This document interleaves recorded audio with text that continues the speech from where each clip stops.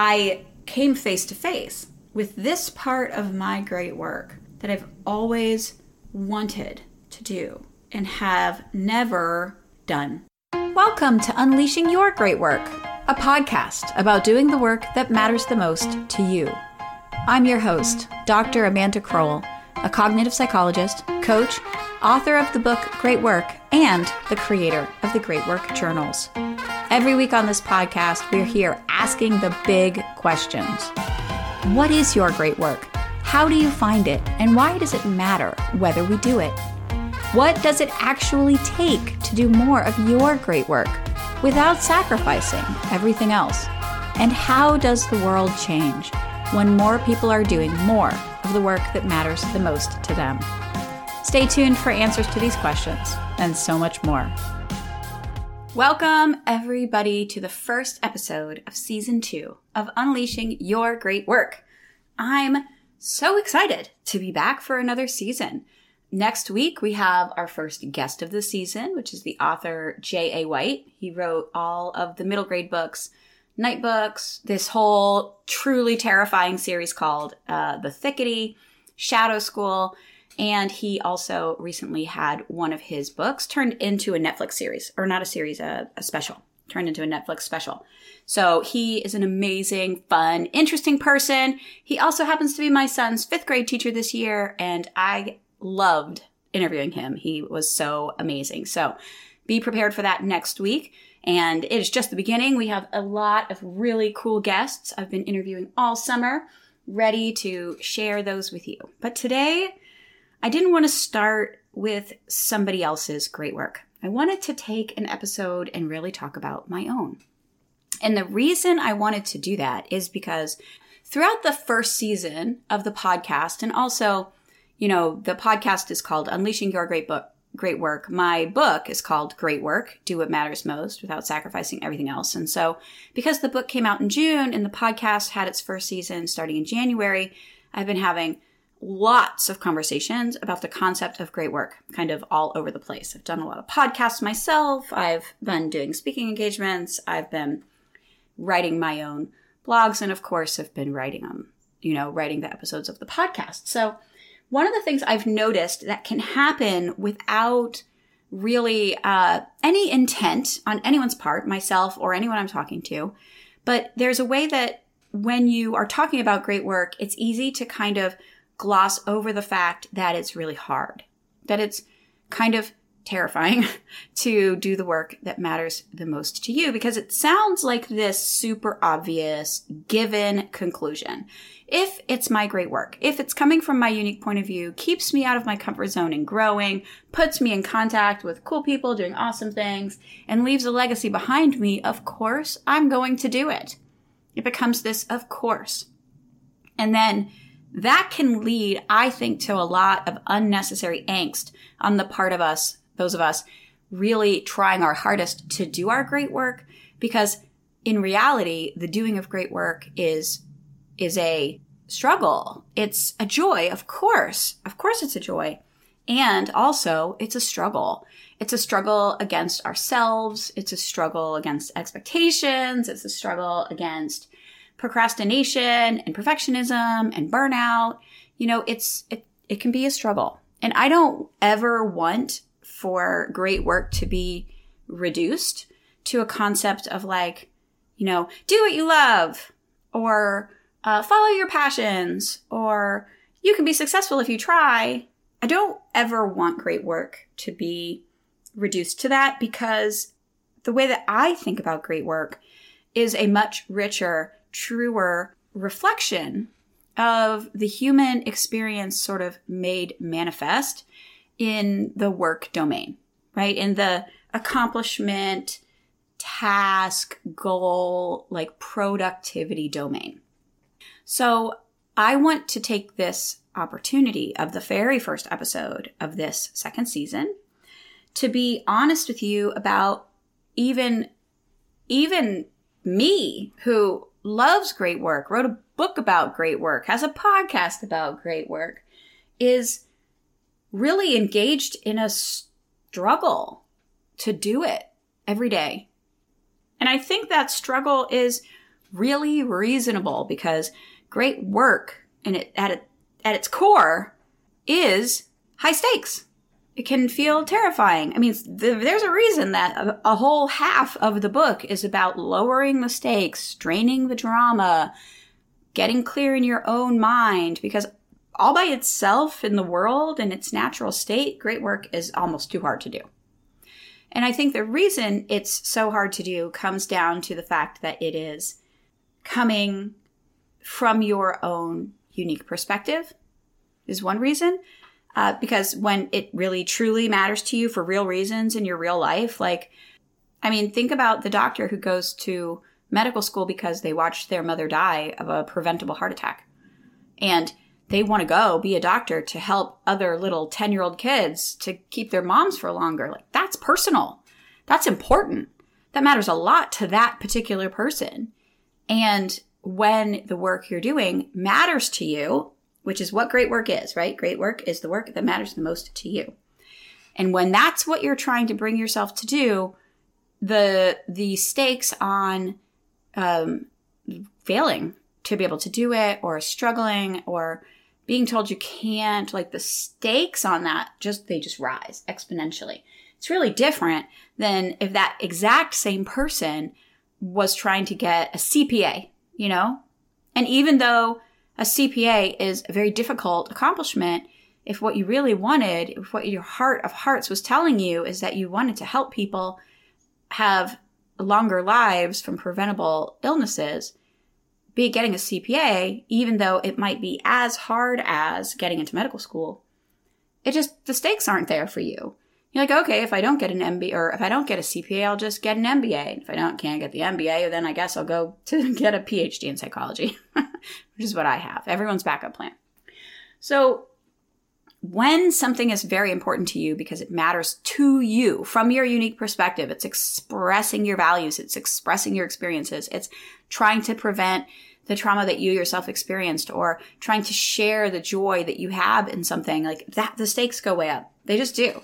So even it's not the difficulty of the task, it's the personal relevance of the task. It's the way that it intersects with your own story, your own beliefs, your own purpose for being here. That alone would be enough. But then great work also puts you into relationship with people that value what you value. Cool people doing awesome things is how I like to say it. And you don't want to look like an idiot in front of cool people doing awesome things, especially cool people doing awesome things that are related to that thing you care so much about. That adds a layer of visibility and public performance to the thing you're trying to do. And then add to that the fact that it's going to take you out of your comfort zone, make you uncomfortable, and keep you on your evolving edge. And now, not only are you with cool people doing awesome things in an area that you care so much about, but you also have to be pushing yourself to do things you don't know how to do. So think about the proposition of great work. Would you like to do something you don't know how to do in front of people you admire in a space where you want nothing more than to be a part of the solution? It's kind of an outrageous proposition. No, I do not. In fact, what I would like to do is, we tend to want to stay in the space where we can make a difference, right? That we care about so much about. But, can I do what I already know how to do so that the cool people doing awesome things will think I'm cool and awesome too? When you add that extra piece of, go outside your comfort zone and do it badly, then that really adds a layer that just adds a level of terror to the whole thing. And then there's the question of leaving your legacy behind you, which honestly sometimes, depending on how you think about it, can feel like the reason why you're doing it all anyways. We're here on this planet. Why are we here? Is it worth it to raise the stakes in our lives, fail in front of people we value, and be uncomfortable all the time on our evolving edge? It is. Sometimes for some of us, for me, for example, because we want to leave the world a little better than we found it. We want to be sure that people like us get support that we need to be the best version of ourselves. So just to be clear, the nature of great work is terrifying. It is a terrifying proposition to do this. And yet, nobody says that they don't want to do great work. I think there are people who disagree with the idea that work, as it's defined, sort of as your career for a company that someone pays you to do, that is not worth any of this drama. But that's not what I'm talking about.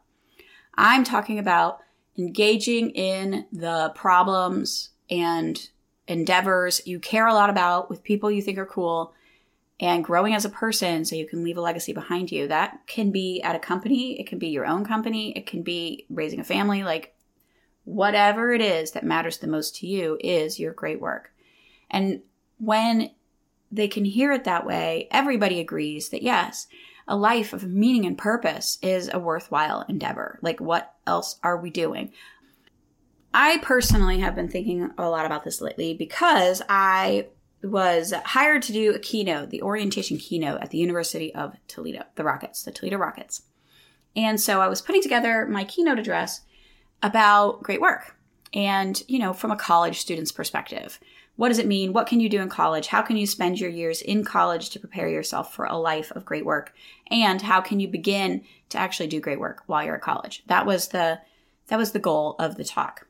And as part of that, I was thinking about my own experience of being in college. Hey, if you're enjoying this podcast, you've got to check out the Great Work Community. The Great Work Community is where change-making entrepreneurs make drama-free progress together. Come on over for a co-working, accountability, coaching, and just-in-time courses.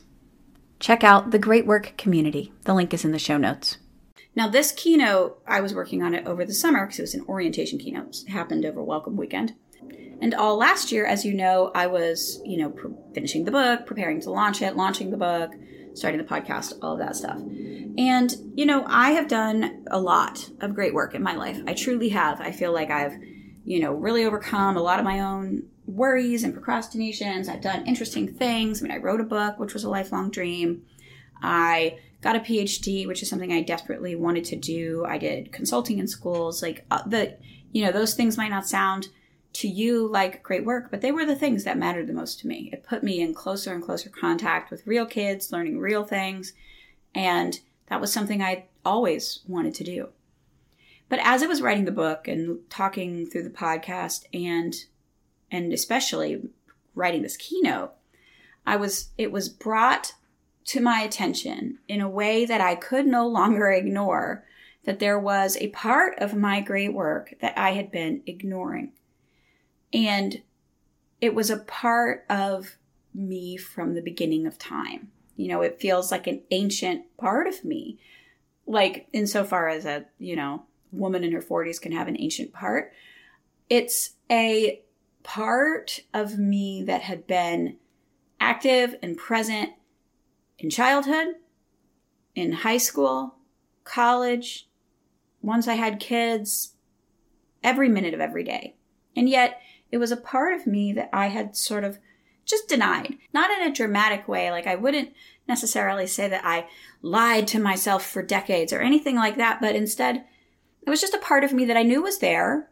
I agreed that it was awesome, but was I going to do something with it? Was I going to put myself out there? Was I going to, go work with cool people doing awesome things and get uncomfortable? And no, I had never really done that. And that part of me is the part of me that has been interested since childhood in children's educational media, particularly middle grades educational media. So middle grades are like 3rd through 6th grade, basically. Sometimes called the missing middle in the world of education policy, because people don't quite know what to do with these tweens. Some people will say that in middle school, which takes us up to 8th grade, if your students don't go backwards in their learning, you've succeeded, because their hormones are all over the place. They just become these crazy humans, right? They don't even know why they're yelling at you, actually. And they're yelling, and but really what they're doing is they're going through basically a coming of age, but in a society where the coming of age is not supported, really. So the thought is like, oh, you come to age when you go to college. But really, this is the time when the body is triggering, the body, the hormones, the brain, puberty's happening. This is when you come of age.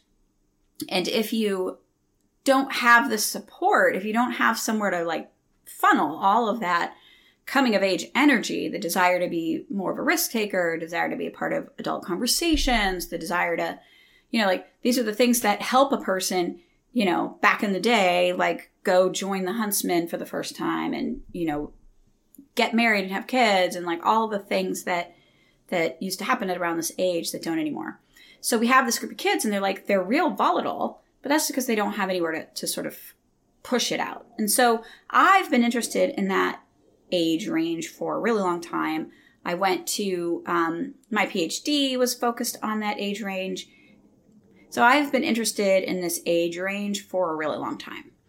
And the particular focus on educational media, I realized most of all, as I said, when I was putting together this University of Toledo keynote, because I was thinking back to my own days in college. And as I was telling them these stories of doing great work in college, my own stories of it, they were all stories around educational media. I was telling them about how in my very first class in my communication major, the professor mentioned educational television and the kind of research that people do to see if the educational outcomes are being met, and how some people are like the education experts on those shows, and how Children's Television Workshop, which makes Sesame Street, now they changed their name to Sesame Workshop, but either way, they were Children's Television Workshop at the time, how they had researchers on staff. And there was something about that just totally made me sit up straighter. My heart was beating really fast. Like, tell me everything. Who are these people? What are they doing? Like, how can I be part of it? And it was instant. It wasn't like I thought about it for a minute, put together a list of pros and cons, decided that it would be like a good career move for me. I had no cognitive thoughts about this. It was an instantaneous full body reaction. What did you say? Children's educational television. Tell me everything about it. And then I was telling them about, we were talking about collaboration and the need to learn how to collaborate and how difficult it is. And I was telling them about a collaborative experience I had in my junior year of college where we pitched a television show. This was in like a creative development class. And so we were asked as our final project or whatever to put together a pitch. And I had these three people in my group. It was me and two others. Me, who was so focused on the educational relevance of it, and another person who was really fascinated by the sort of story arc of it and the writing of the story. And another person who was like, whatever you guys want to do is fine. What I want to do is put together the marketing plan. And I was sharing with these University of Toledo students how remarkable that experience was and how much better the pitch was, because I wouldn't have at the time really thought about the business case, and they wouldn't have necessarily thought about the need for the educational content to be relevant to like what people do in the real world, which is my particular area of passion and what I think middle grades media is missing. So I was telling them that story. And then one of my favorite things to tell people when they're like, I don't have any great work, I don't know what my great work is I'll tell them to think through all the times that they were just consumed with jealousy or envy. And I always tell the story of a boss that I had who happened to be on Sesame Street when he was a kid. And we were doing one of those games at one of our like team meetings where it's like 2 truths and a lie or something like that, where he revealed that one of his truths was that he was one of these kids on Sesame Street. And I found the video on YouTube of him sitting and talking to Kermit the Frog. And it was in the 70s, so he was actually talking to Jim Henson, who, if you've followed this podcast for even a nanosecond, you know that my like number one sort of celebrity hero is Jim Henson. So I like literally had an out of body experience. I was like, you cannot be telling me the truth. Like, you were on Sesame Street. You talked to Jim Henson. Like, I couldn't handle the wave of envy and jealousy that consumed me. I couldn't like participate in the meeting for like half an hour because I was just so like blown back by the idea that he had had this experience. That kind of like visceral, full body like experience is a clear indicator that this is your great work. And this had been happening to me forever. Every time someone mentions it, every time I have a chance to kind of go see what it's about, I want to take that opportunity. And yet I have not ever truly organized myself and moved into the space to work in children's educational media. And so, as I was saying at the beginning here, before I told you this long story about the University of Toledo, I came face to face with this part of my great work that I've always wanted to do and have never done. And so as I sit here launching season 2 of the podcast, I want to name that I am right back in the terror of it. Because I am not a film producer or an actor or a writer, like a television writer. I have no experience in production, with the exception of theater production that I did some of in high school and college. And yet, the truth is, there's a part of me, there is a voice inside of me that wants to talk about the fact that middle grade students are not getting the educational media that they deserve. It is not educationally relevant. It's not helping them to understand the world of work. It's not helping them to understand what their great work is. It's not helping them to develop collaboration skills. Like, there are things that middle grade kids want to hear about, and they're not getting it. And I would like to be a part of solving that problem. I've always wanted to be a part of solving that problem. But now I'm sitting here with the terror and discomfort of knowing that it's time to try. And I don't ever want anyone to think that great work gets easy, ever. Because you're always on your evolving edge. I'm on my evolving edge right now. I have an idea for a middle grade's educational television or educational media. Maybe it's a graphic novel. Maybe it's I don't know what it is. In this world of proliferating media, it could be anything. That's what's exciting about it. Hopefully it's all the things, actually, is what we really want. And I'm going to give it a shot. And it's terrifying. It's terrifying to do the thing you want to do amongst people you admire, who you desperately want to admire you, in a space that you're growing into and are not yet the expert who can kind of sit back and just contribute in a comfortable way. So, if you are in the thick of the terror of doing great work, I first of all want you to know that you are not alone. I'm right there with you. We're going to do it together. Together, we will face the fears of great work. We will face our fear of success, that we will actually get it and it will take us over and overwhelm us and we'll get burned out and we won't be able to handle it. We'll face our fears of failure, of looking stupid in front of all these people that we really admire. And maybe most of all, we will face our fears of disappointment, that we won't actually be able to do it, that the thing we've always wanted, the thing we've desperately desired, the disappointment that we might feel if we discover that we can't. Now, of course, can't is not going to be the outcome. We may choose not to. We may choose to do it in a different way, but that doesn't change the fact that the fear is that the thing I've wanted my whole life might not be possible for me. And if that is a fear you're facing, if you're fearing your success or your failure or your disappointment, if you're facing any of those, just know we're doing it together. And we'll be talking about it all season, right here on Unleashing Your Great Work. Thanks for listening today to Unleashing Your Great Work. If you liked what you heard, please subscribe and leave a 5-star review. And make sure you check out my book, Great Work, Do What Matters Most Without Sacrificing Everything Else. It's available everywhere you get books. See you next time on Unleashing Your Great Work.